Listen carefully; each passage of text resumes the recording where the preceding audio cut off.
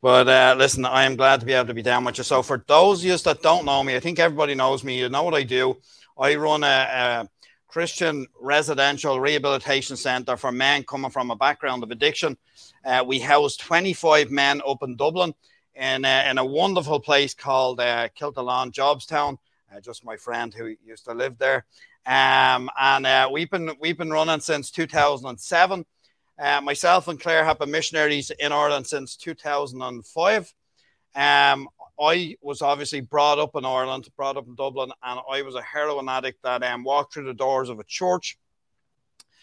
And the preacher took me in to live in his home. I had been saved as a young fella at Holiday Bible Club and walked away from the church, walked away in God. And God drew me back through, I suppose, a loving church that loved on me, that showed me that Christ can change somebody's life and that he is real. And they showed me real, genuine love. They took an interest in a dirty, stinky heroin addict like me who walked in the doors with needle marks in his arms. A bunch of Claire and three of the boys had COVID this week. And I called John and I said, look, the family are sick, but I'm going to be here because they're finished with it now. But I didn't get it. I'm like, I never pick up anything like this.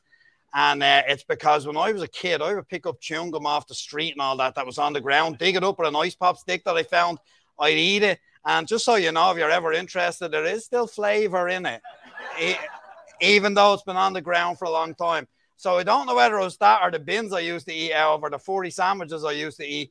But let me tell you, I didn't get COVID this week. And it's either the prayers of God's people or it's my past choices and my immune system. I'm not too sure.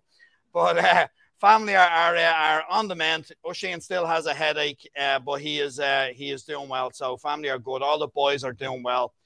Back in school, like all the kids here.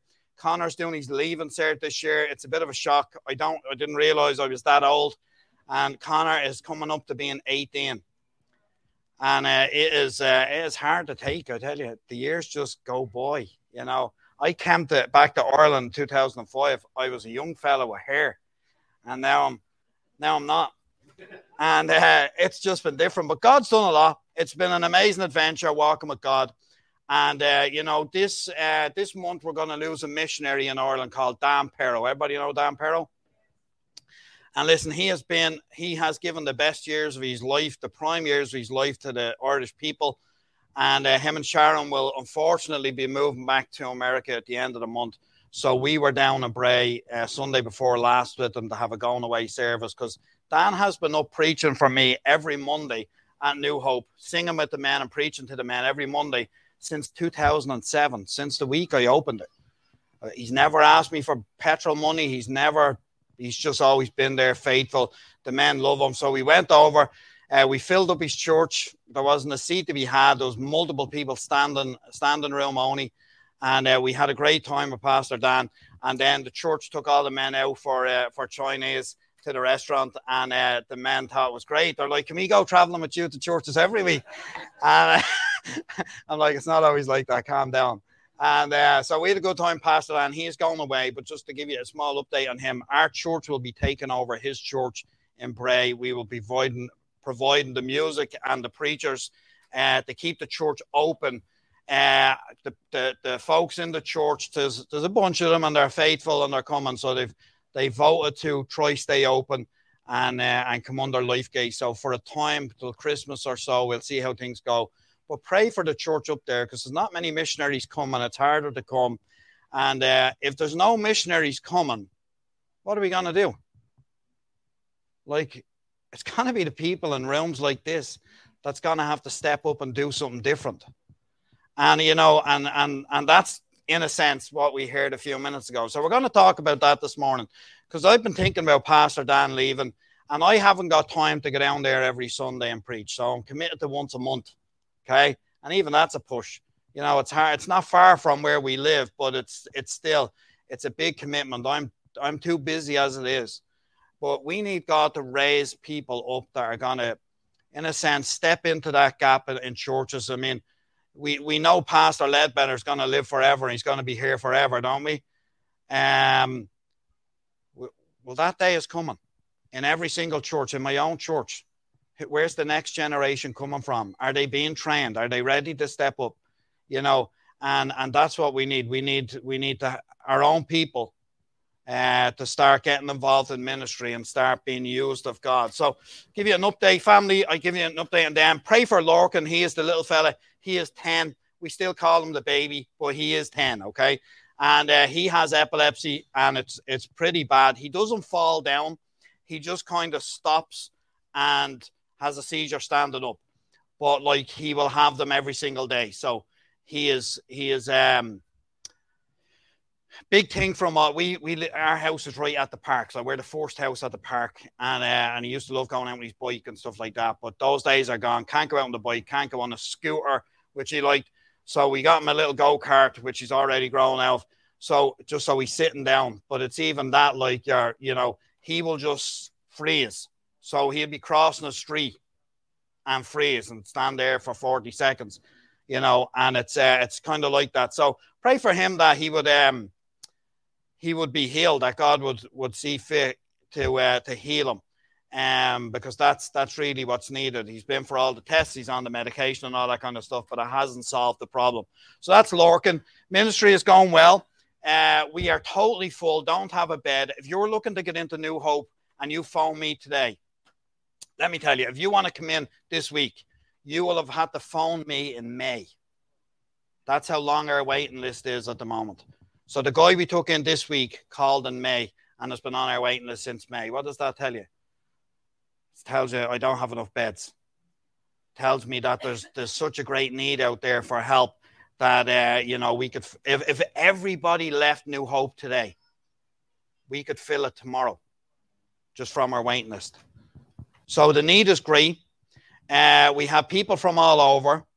And it's we have a guy coming. Our next guy is actually coming from Cork. You just don't know him because he's been living outside of Cork, but he is from Cork, just so you know. His name is Paul.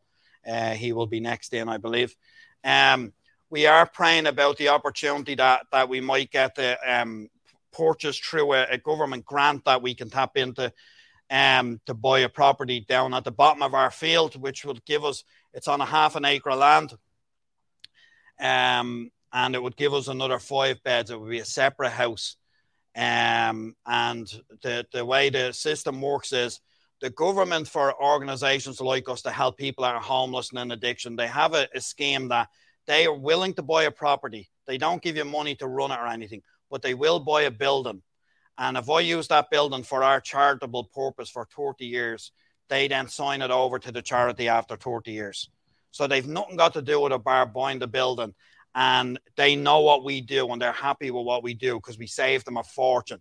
Because I housed 25 men that if I wasn't housing them, they would be entitled to get, happen. They'd be in homeless accommodation and all that kind of stuff. So we saved the government loads of money.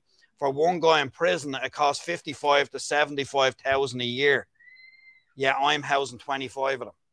So we saved them a fortune. So this would give us more bed spaces, which is important.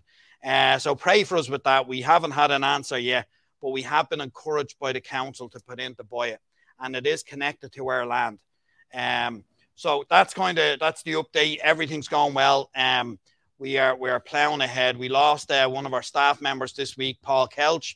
You will know Paul, I'm sure. He is moving on. He's going to do something different. It's a bit too much pressure, I think, working in the centre. So he wants to go back to just driving.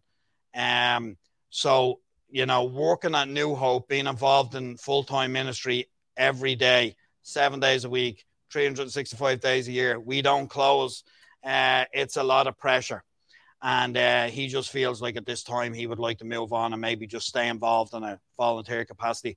So we are praying about a new staff member. Pray for us for that because it's important that we have the right staff to lead the men because it's really, really important. So what I want to talk to you about this morning, if you find the book of 2 Timothy, when I was here last, I believe I touched on this at the end of my message, and I could even be totally wrong with that because of the memory of a fish. But what we're going to do is we're going to look at a few verses, and the idea is how to be helpful to God. That's the idea. Very simple thought. We live in a world that is desperate for God but doesn't know it. We are tools in the hand of God if you want to be used. So how can you be helpful to God? Well, before we get going, that's where we're going to be. If you turn in your Bible to the book of Psalms, chapter 90, I want you to look at verse 12 with me. You probably heard this story before, but I'm going to read it to you anyway. Because, you know, we live in a day and age where everybody's busy. And I've just told you I'm busy. But we live in a day and age where everybody's busy. We have things to do everything for us quicker, but we seem to be busier than ever. Okay? Psalm 90 verse 12 says this. It says, so teach us to number our days that we may apply our hearts unto wisdom. So I just told you the great need. Another church is losing its pastor. A ministry like mine has just lost a staff member. You know, there is a great need. There's a great need for ministry in Ireland. There's not enough churches. There's not enough people witnessing. There's not enough people getting saved. And this verse tells us, because oftentimes it's really about time management is why we don't have enough time to serve God. But this Bible verse tells us to teach us to number our days. So what's that give you the idea of? You need to be really mindful about how you use your time. Your time is the most precious thing you have. Let me give you a story I heard this morning on my way down. Imagine you had a bank account that deposited €86,400 every morning into your account. The account carries over no balance from day to day. It allows you to keep no cash balance. Every evening, it cancels whatever part of the amount that you failed to use during the day. What would you do? You would draw out every euro every day. We all have a bank such as this. It's called time. Every morning, it credits you with 86,400 seconds. Every night, it writes off everything that's left or you fail to use wisely. It carries over no balance from day to day. It allows no overdraft that you can borrow against it to use more time than you have each day. The account starts fresh each morning. Each night, it's over. It starts again the next day. It destroys any unused time. If you fail to use the day's deposits, it's your loss and you can't appeal to get it back. You see, time is one of those things that we have that you will never have enough of, but you do have a certain amount every day. And I know people feel pressured, and there's kids and there's work and there's everything else that goes along with having, look, I have 5 children. They're at different football events. They're at school runs. There's everything going on, church, all that kind of stuff is going on. It's busy. But you know what?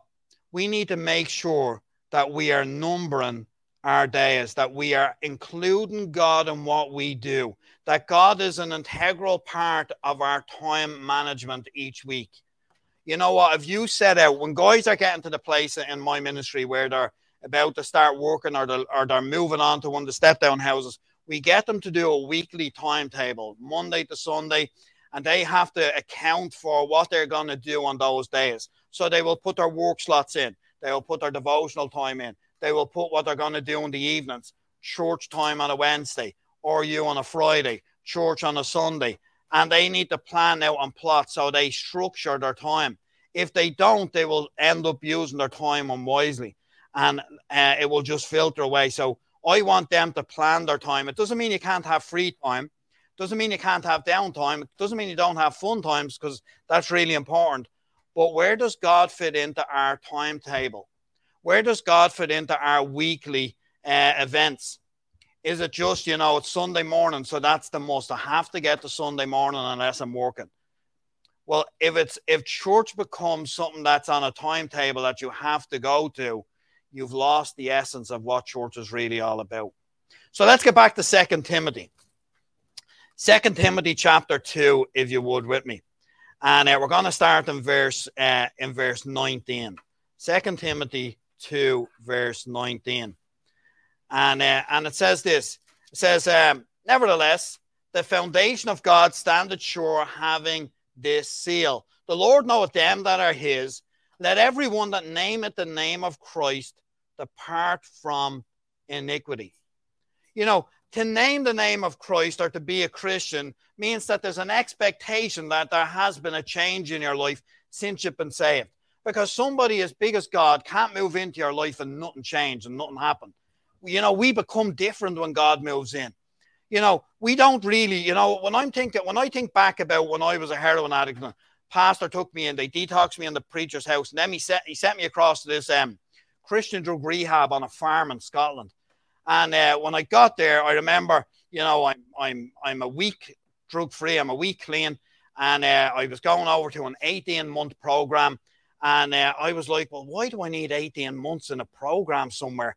And they're like, listen, it takes a lot of time to really change. And I'd never had a job, I'd never done anything like that before. I'd just been a drug addict and a messer the whole time. And for me, I didn't just need to learn some skills, I needed to relearn how to live life. And I didn't notice myself changing because we don't really see ourselves changing in the mirror, don't we not? I'm telling you that I've just realized that Connor's 18. I didn't realize that as he was growing up, in a sense. It's just day-to-day happening. You see yourself in the mirror and you don't realize that you're getting older. Maybe some of you still, I don't know. But you don't realize it because you see yourself all the time. It's not easy to see change. And sometimes you meet somebody and they say, man, you're different. And it was like that when my family saw me. But it wasn't me that changed me. You see, it was God working in my heart. In a sense, when I say my heart, I mean my thinking. God changing the way I viewed the world, changing the filter I saw the world through as I walked with him.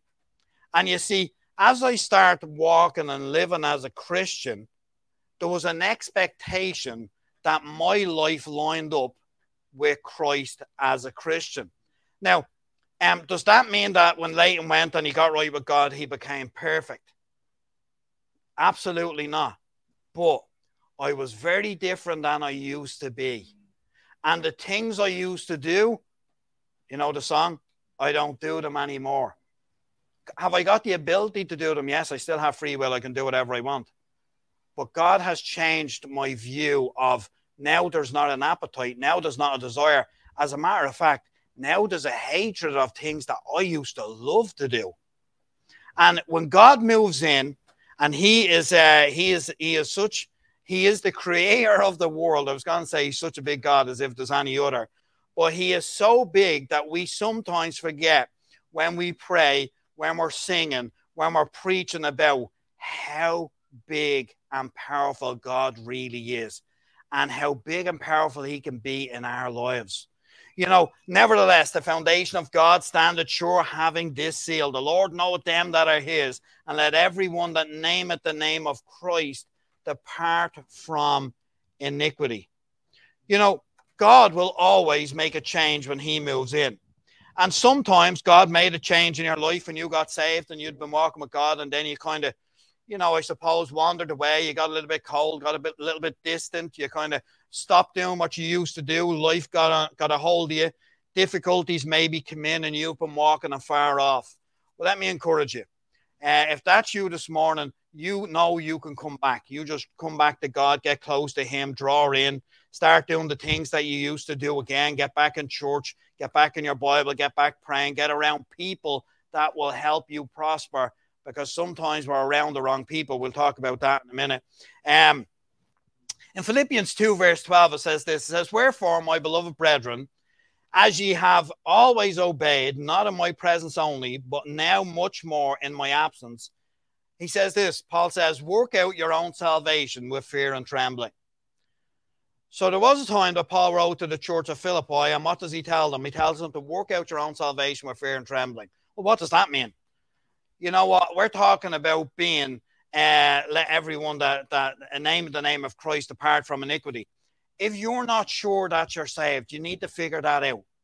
If you're not sure you're a Christian and you have doubts, listen, you can be saved and have doubts, don't get me wrong, but you need to figure that out. That's an important issue, because if you're not sure, you're going to be very double-minded. And what does the Bible say about a double-minded man?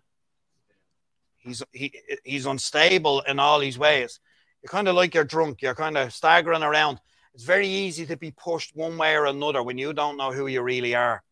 And that's why it's important that your identity is grounded in the foundation of who you are. And if you are a Christian, people should know it. People should know it, not by just because you say it. People should know by what they view in your life, how you talk, how you hold yourself, how you respond in difficulties. People should know it. Work out your own salvation with fear and trembling. It's an important issue. Let's look at verse 19. We're going to dissect and define some of these verses. It says, the foundation of God standeth sure. You know what? What does a foundation do? It's what we start off building from, isn't it? And in any relationship, in anything that we do, God is the foundation that we work from. And everything else gets built upon his foundation. He is the foundation. And it says, it goes on in verse 20, but in a great house there is not only vessels of gold and of silver, but also of wood and of earth. So it goes on to talk about, in a sense, the picture of a great house. You know, it's a church, a system of Christianity. And it talks about two kinds of vessels, gold and silver and earth, and wood and earth. And, you know, there are vessels of honor and vessels of dishonor. You know what? In any setting, you're going to find that there's ones that are going on for God that carry a lot of stuff, and then there's other ones that, you know, sometimes are there, they're not saved, or they're saved and they're just not actively living, producing the fruit of the Spirit. They're not actively walking with God at the time. But let me encourage you. Each one of us, we're in a mission field country, and we need to make sure that we are vessels of honor that God can use. We need to get to the place where we are usable to God, available to him, that he can say to us, go give that fella a leaflet, or go share something with that fella, or give that lady a Bible verse, or whatever. You know, if you're like me and you're around people of the world a lot of the time, and I am, you know, and I'm sure it's the same down here. People blaspheme God's name a whole lot where I am. Now, obviously, it's against the rules of New Hope. I'll make you write out the book of James for it. Okay? Just give somebody the book of James this week. They have to write down every verse, every comma, every full stop. All of them are important, by the way. But that's what we do. If somebody has a problem with their tongue, we get them to write out the book of James. You know, what I would say is, people using bad language and all that. You know, when they use God's name, sometimes it's real interesting. Even just turn around and say, oh, you know who God is too. I'm a Christian, you know, and it just opens up a conversation. You know, sometimes I'll talk about, you know what, I'm going to have to start a swear jar in here, and you're going to have to start paying money, and we'll give it to charity or something like that. So wherever I go, I'm trying to change the conversation to that which one might open a little door to share the gospel with somebody, or share a verse with somebody, or share my testimony with somebody, just to be always on the lookout, always available. And it's not always easy. But God wants us to be vessels that he can use. But it goes on to say this. I want you to look at verse 21 with me. It says this. If a man therefore, what's the next word? That doesn't seem like a nice word at all, doesn't it? Not to purge something. But it says, if a man therefore purge himself. So in a sense, God wants to help you get right, but he makes us responsible for a lot of that. He makes us responsible for that being willing. We're not always able, but he wants us to be willing participants in walking with him. If a man therefore purge himself from these, he shall be a vessel of honor, sanctified, and meet for the, what's the next word? Master's use, and prepared unto every good work. You know, the word purge just sounds rough. But the purge, well, what does it mean? It means to, in a sense, to clean out completely. And, you know, all of us have a room at home, or a drawer at home, or a shed at home that's full of junk, don't we? You know, you have that rubbish drawer, you have something, you stick it in there, and you think, I'm going to get back to that one day. You just throw it in the shed or whatever, and you try to close the door. All of us have one of those things in our houses, one of those rooms that we, when people come in, we're trying to close the door so nobody sees. Sorry if I'm triggering you off. Some of you need to go home and clean your houses after church. But all of us have those places. Well, in a sense, that's what God's telling us. God's saying a man must purge himself. He needs to get right completely. You need to stand completely clean. And, we all need those clean out moments where we stop. We ask the Lord to examine ourselves. Isn't that what David done? What did he say? Search me, O God. And what did he say? And know my thoughts. Why did David have to ask God to tell him what he was thinking? Because we lie to ourselves even. David couldn't even trust himself. And if he was here, we'd have him doing the music and doing the preaching this morning. I'd sit down. You know what? But he even said, listen, God, I need you to search me because, look, I'm not always getting it right. And I can't even be trusted, to be honest with myself or you. And our passage goes on a little bit. So Paul's warning Timothy, and part of it is he's warning him to separate himself from people that would be teaching wrong doctrine and stuff like that, because he doesn't want them getting influenced in the wrong way. And we need to be careful about the people we let influence us, because the people you're around will in a sense, shape who you become. And you all know that, because if you have children or you've had children, you know that often your children's friends will dictate what they're like. Isn't that true? What's the one thing as a parent you're always trying to do? Make sure your kids have good friends, isn't it? I'm the exact same, And, because I run the men's home and all that, I deal with bad stuff all the time. You know what? My poor children nearly have to go through the program, except it's a lifelong program. Okay. And it's not so easy for them. And it's because I'm so aware of some of the dangers that are out there. It's hard for my children. Okay. And listen, it's hard for me, but it's hard for them. They have to live with me. But what Paul's doing is he's trying to encourage Timothy. You need to be careful with the people that are around us. Some people you're going to have to get rid of out of your life. Some people aren't going to be good for you. You're going to have to separate yourself from them. And we're like that too. There are people sometimes in our lives that aren't good for us that we need to move away from. And you know what? We want to get around some people that are going to encourage us on, that are going to help us. So they're going to encourage us to be more for God than we could be in our own. That we mightn't go out witnessing on our own. But I know if I go down and I'm around, let's say Bill, because Bill's name was on the screen, I know Bill will go with me and he will teach me, or he'll help me to go and be a witness, or whatever that is. Whatever you're trying to do, go around somebody that can encourage you and help you with that. So let's look at verse 21. If a man therefore shall purge himself of these, he shall be a vessel unto honor, sanctified, meet for the master's use, and prepared unto every good work. Because God has a plan to use your life. You are a vessel that God can use, but he needs you to be a vessel of honor. He needs you to be holy. He needs you to be separated. As a matter of fact, he uses a Bible word. What's the word there? It begins with S. What's the word? Sanctified. And we don't use that too often down in Cork, do we? Maybe in church on a Sunday, but we don't really use it that often in normal day-to-day living. But what does it mean? Separated or set apart for a holy use, isn't it?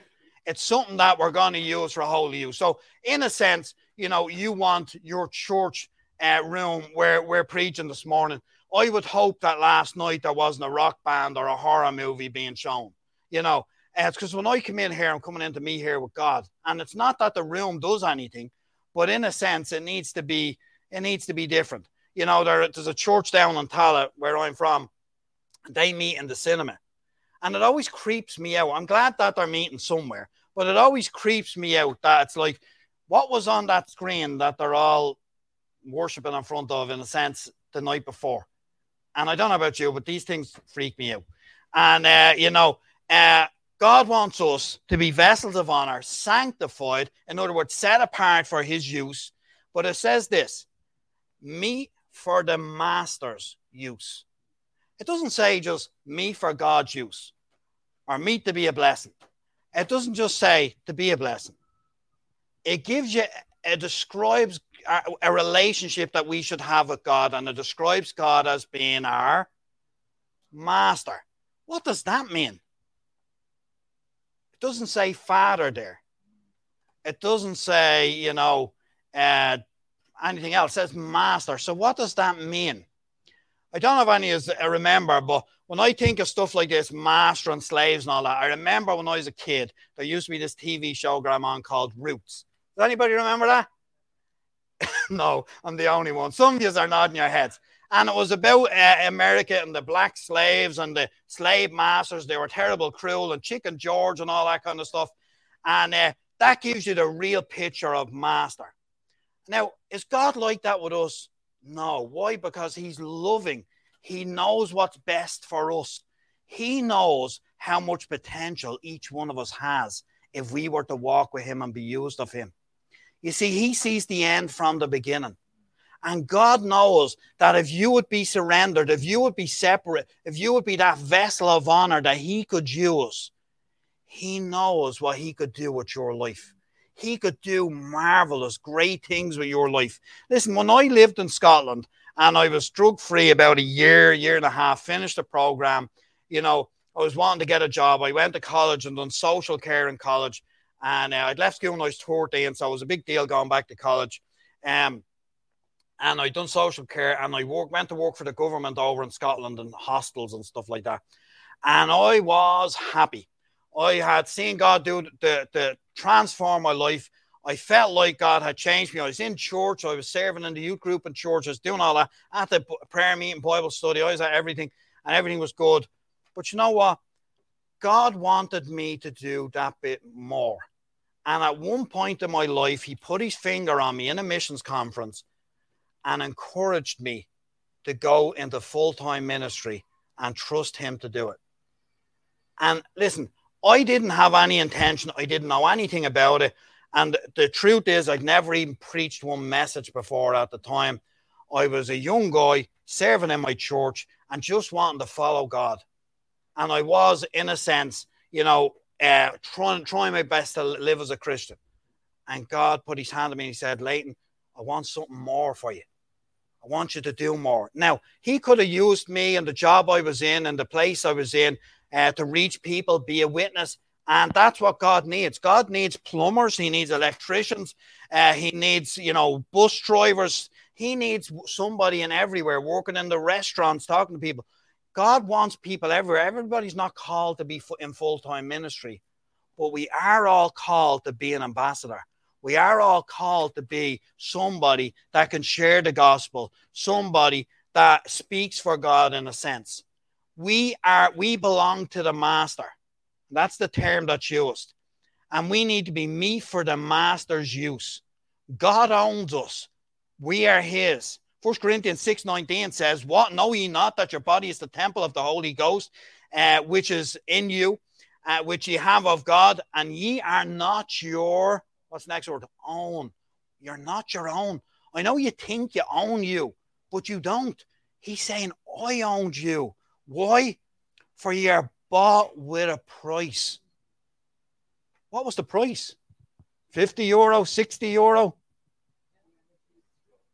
It was the death of his only begotten son on a cross. That's how valuable you are. And sometimes we think, oh, what could I do? You know, not even the best speaker. Look up here. I left school when I was 13. And some of you are saying, I know, we can tell. But the reality is, God's not looking for this perfect person that he can use.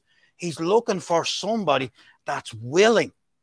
And you have to, it's not just unwilling. So, you know, here, you're now the pastor up in Bray. That's not what it is. But you're now willing. Are you willing to get sanctified? Are you willing to be a vessel of honor that God can use? Are you willing to, not perfect, but are you willing to go down and be all that God would have you to be? You belong to God. It doesn't always sit well with us. But I am his and he is mine. God has taken a personal interest in my life. And if you're a Christian this morning, the God of heaven that created the entire world, that created all the stars in the sky, knows your name, has an intimate, personal investment in your life. And he believes and knows that you belong to him. Sometimes we don't know our own identity. You are God's if you're a Christian. You belong to God. I didn't say you are gods, by the way, just in case you're not gods, okay? But you belong to God. He is your master. And we need to humbly come before him and say, God, I'm willing to do whatever you'd have me to do. And I know that's a little bit scary, but this week, God, would you please use me this week? Would you help me to be used? Would you give me, somebody this week that I could actually invite to church? And if that's your prayer every morning, I don't doubt for a minute that God will present you with an opportunity to speak up this week if that's your heart. If you're willing to be a vessel used of God, God will use you. Am I prepared? Am I in a place where God can use me? Am I available to the Lord? I hope you're going to get there. 2 Corinthians 5:20 tells us that we're now ambassadors for Christ. We talked about that a minute ago. Let's look at verse 22. We'll go down and we'll try go a bit quicker. It tells us that first of all, we must purge ourselves, but then it tells us we need to flee and follow. In 22, flee also youthful lusts, but follow after righteousness, faith, charity, peace, with them that call on the Lord out of a pure heart. So is this just for the young people? Is this not for the older people? Because it's only the young people that would have youthful lusts, isn't it? No. What does that mean? Does anybody know what that means? What's youthful lusts? Because I spent some time exploring that this week when I was studying. And it's the strong, uncontrolled desires of youth. Do you remember that? When you were a teenager, you thought different than you think now, hopefully. And hopefully you don't have the same problems that you had as a teenager now as you're an adult. But sometimes we do. Why do young men pay more for car insurance than young women do? Why? Because the brain only really develops in a male when he's about 23. Then your frontal lobe kind of is formed, 23, 25. So you make more rash decisions in a sense. You're more risky. And that's why it costs more for insurance. That doesn't mean girls are all perfect and proper, just so we know, okay? But the reality is that when you're young, you make bad choices. You make rash decisions. You do stuff when you're young that you shouldn't do. And, when you get older, you're trying to keep your kids from making the same mistakes that you made, isn't it? But Paul tells us, flee also youthful lusts. Those desires that you had when you were younger. He says, don't go that way. Don't follow after them, but follow after righteousness, faith, charity, peace, with them that call on the Lord out of a pure heart. You know what? There's, in a sense, in your life, when you're coming to the place where you want to be a vessel of honor for God, there's a sense that you need to put away some stuff, flee some stuff, and you need to start following something different. You need to start following after a different set of priorities. And look at verse 23. But foolish and unlearned questions avoid, knowing that they gender strifes.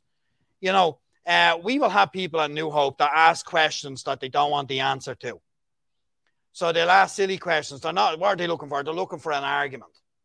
Well, I don't know about you, but in all my years in ministry, and it's been since 2005, so I don't know how many years that is. It was a long time ago. I have never been able to reach somebody with the gospel by arguing them into getting saved. I've never had that when I've had an argument with somebody about the gospel, about the Bible. They have never said, you know what, Leighton, you were absolutely right. I am totally wrong. And how do I get saved? It's just never worked like that. But sometimes as Christians, we think we're argumentative. We spend more times on forums and making comments on Facebook and these other things as if somebody's gonna get saved through it. They're not. We just spend time and we waste time. Let me encourage you. Your time would be better spent doing something different. If you're not looking for an answer, don't ask the question. But there's no wrong question to ask if you need an answer. So I would encourage you, if you're struggling with something in your Christian life, you go speak to somebody that's a discipler in your church, a more experienced man or more experienced lady, and ask them the question, genuinely ask them the question. Because don't get stuck with something rolling around your head that you're not getting past. Go speak to pastor, go work it out. God is able to answer your questions, by the way. So I want us to take the next 3 verses. We're going to finish with them, but we're going to take the next 3 as a block, and we will work our way down through them. And I do believe I done this last time I was here, but I think it's valuable because it's a follow-on of what we are looking at. And it says this. It says, the servant of the Lord must not strive, but be gentle unto all men, patient, but gentle unto all men, apt to teach, patient, in meekness instructing those that oppose themselves, if God peradventure will give them repentance to the acknowledging of the truth, that they may recover themselves out of snare of the devil, who are taken captive by him at his will. It's a powerful few verses that follows on from the verses about being a vessel of honor, about being used of God, about fleeing the old life, embracing the new, getting around the right people, getting around being righteous, being sanctified, all that kind of stuff. And then he goes into and basically breaks down the formula of what you're going to do and how you're going to do it in certain cases. So let's dissect and define it for a minute. That just means breaking it up, and we'll see what it's talking about. So it starts off, and always remember that God is looking. God has a plan and a purpose, and he is wanting us to get on board with his plan. He doesn't get on board with our plans. When you come to God with a plan, you say, God, this is what I want to do.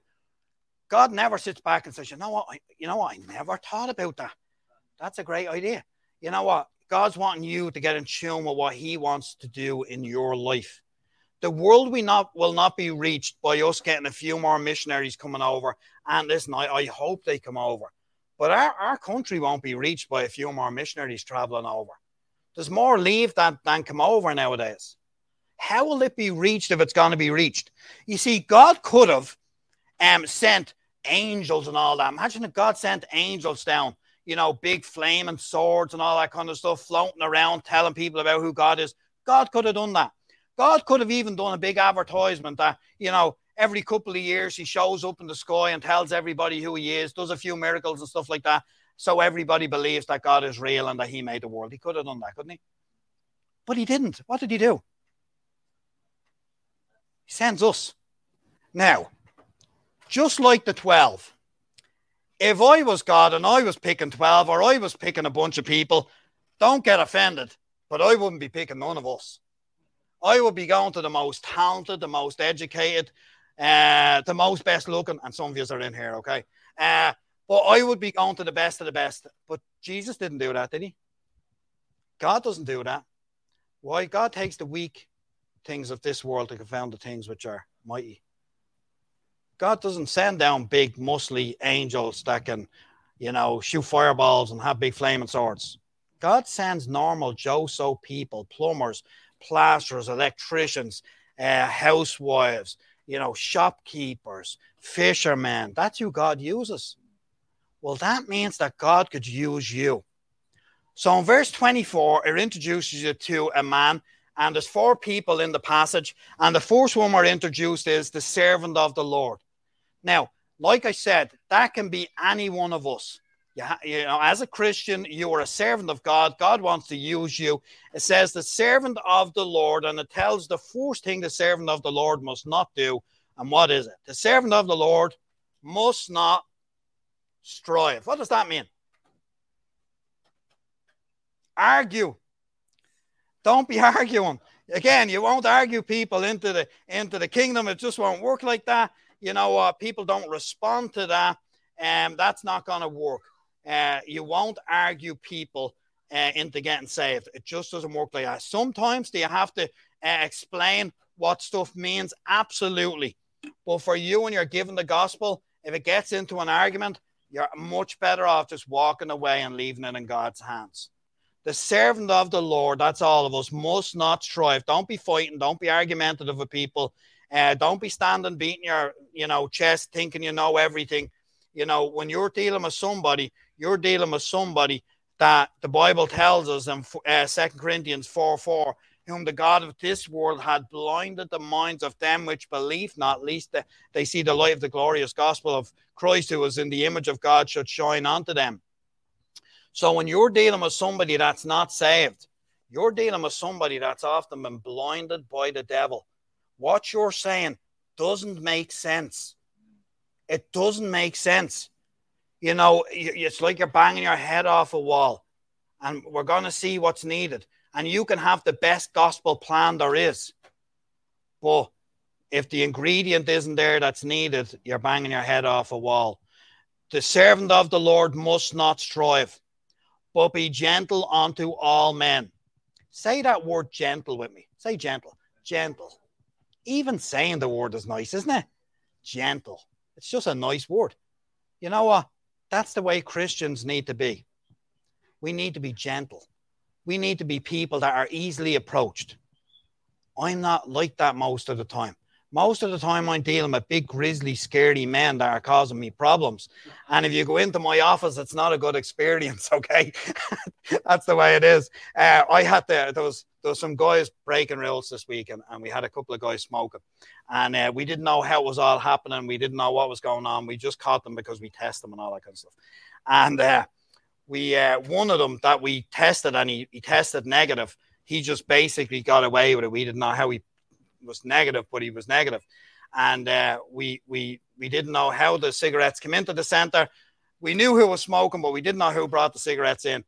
But as God saw fit, I had to bring that guy to a court case on Thursday. Okay, so he had to sit with me and drive out the Bray to go to court for a warrant. And, you know, in our handover in the first thing in the morning, I told the staff, listen, it's not a coincidence that today, when we're looking for a resolution about this issue, that God has saw fit that this guy has to sit with me all day in a court and in my car. And I says, he'll confess before we get to court.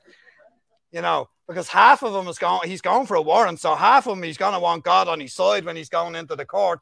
Number two, he's going to be terrified that if he doesn't tell me, then God's going to punish him or something like that. So I'm like, God has saw fit to have this happen. I said, we don't need to worry about it. We'll know by the end of the day what's gone on. So we pull out a car out of car park, and we're driving down the N81, the Tala bypass, and I already have a full confession. Already a full confession. I got them. This is when I got them. This is how I got them. This is how many I used. This is who I gave it to. And God already worked that out. So when I got to court, I was able to send the staff on the staff WhatsApp group and I'll text, just say, God always works. You know what? Got a full confession. I was able to tell them. So we were all hilarious about the whole situation, but it just goes to show God knows. God knows. He has a vested interest in what's going on. And it's not just standing there looking down, hoping everything works out. No. God is playing his part. So let's look at that. The servant of the Lord is who you are, and you need to play your part. Must not strive. Be gentle unto all men, apt to teach, patient. You need to be patient when you're dealing with people. In meekness. Well, what does that mean, in meekness? It's a quality of heart whereby a person is willing to accept and submit without resisting to the will or desire of somebody else. In other words, you're just, in a sense, being soft, being who God wants you to be. It's not weakness, it's meekness. Jesus said, blessed are the meek, for they shall inherit the earth. Mark chapter 5. You know what? It says to be meek. It says instructing those that oppose themselves. So now you're introduced to the second person in our passage. So the first one is you, the servant of the Lord. The second one is the person that's opposing himself. In other words, by what he thinks and what he does, he's hurting himself. Okay? So it can be somebody that's lost. It can be somebody that's saved and they're not thinking right, whatever it is. But it's somebody that needs help, somebody that's not saved. So they need you, and then you need to go and reach out to somebody that's hurting themselves, opposing themselves, because it says this. Then we're introduced to the third person in the passage, and that is God. And like I said, you can go out to a blinded person whose mind has been blinded by the devil, like the passage told us, and you can try to give the gospel, the wonderful, glorious gospel of Jesus Christ, and they are blinded to it. It doesn't make sense to them. But if God steps into the situation, their eyes will be opened, and they will see it and see their need of the gospel. And then you have very little part to play in the situation at all. And for those of you that have ever led somebody to Christ, you will know what that's like. It says this, if God peradventure will give them repentance to the acknowledging of the truth. So whose job is it to open the blinded eyes? It's not the servant of the Lord, it's God. So as we go and try to be ministers, vessels of honor that God can use, we need to make sure we understand that we can't go alone. That's pointless. We need to go dependent, trusting upon God to meet the need that we can't meet. We need to be the physical presence that goes, and God needs to be the supernatural enabling power that opens blinded eyes. If God peradventure will give them repentance to the acknowledging of the truth. And then it goes on. It says that they may, what's the next word? Recover. That's the word recover. It's a great word. It means that people can recover. They don't always have to be what they were. That they may recover, what's the next word? Themselves. There is a personal responsibility on the people that you're giving the gospel to, that God is working in their heart. He's opening their eyes. They still need to, bow the knee. They still need to trust Christ by faith, depend upon him to save them from their sins. Or to have them have a change of life. They are personally responsible. And what's the rest of the verse say? That they may recover themselves out of the snare of the devil. So you had the servant of the Lord, you've had God, you've had the man that opposes himself, and now you have the devil. He is real as God is, the devil is real. Are they on par? Absolutely not, but they are very real. The devil has blinded the minds of them which believe not, and he sets snares and traps to keep people in bondage all along life's road. And you as a servant of the Lord need to make sure you don't fall into those same snares. You need to make sure that you have the ability to teach, instruct, be skillful when you're teaching. That's what I talked about earlier. Not be arguing with people, but be helpful to people. And it says that they may recover themselves out of the snare of the devil, who are taken captive by him at his will. Church, this morning, I hope you realize that you have an important role to play. But we're not alone. We have the God who made the universe, wants to walk with you, wants to help you be all that he envisions you can be. You're not just making the most of what you have, trying to make the most of the talents that you have. That won't do anything for the kingdom of God. God wants you to be a surrendered individual who just is available and willing to have your life turned upside down at times to share the gospel and be a gospel witness, to be a helper to those people in need around you, to be a helper and a support and encouragement, a challenge to the Christians around you that might be struggling at this time. And let me encourage you, this is for everybody. It's for everybody. God can use you. Let us close in prayer. Heavenly Father, we thank you for this morning, for the lovely weather we've had. But Lord, as we look at the needs around us, as we look at the country we live in, the world we live in, Lord, we are in desperate need of a fresh touch from heaven. Lord, a touch that would change us to the place where we would become sold out gospel witnesses for you. Oh God, I pray that you would help each one of us to get to the place where we trust, where we know who we are in you, that we are Christian, that we are vessels of honor that you would see fit to use. So Lord, I pray today as we go our way that this week will be a week of victory in our Christian lives. It will be a week where we see you save people, where we see fresh people in church next week because we are bold enough to invite people out. Oh God, would you give us the words to say? Would you help us to be careful about how we present you? Lord, oh God, would you go with us as we go witness, and would you go with us as we try reach out to this lost and dying world? And Lord, if you're with us, we know we'll see great things happen. We know we'll see people turning to the cross, turning to you for salvation. And Lord, what a privilege and blessing it is that you have chosen us to be your ambassadors here on earth. So help us to be all that you want us to be. And Lord, empower our witness and our testimony, we pray. In Christ's name, amen.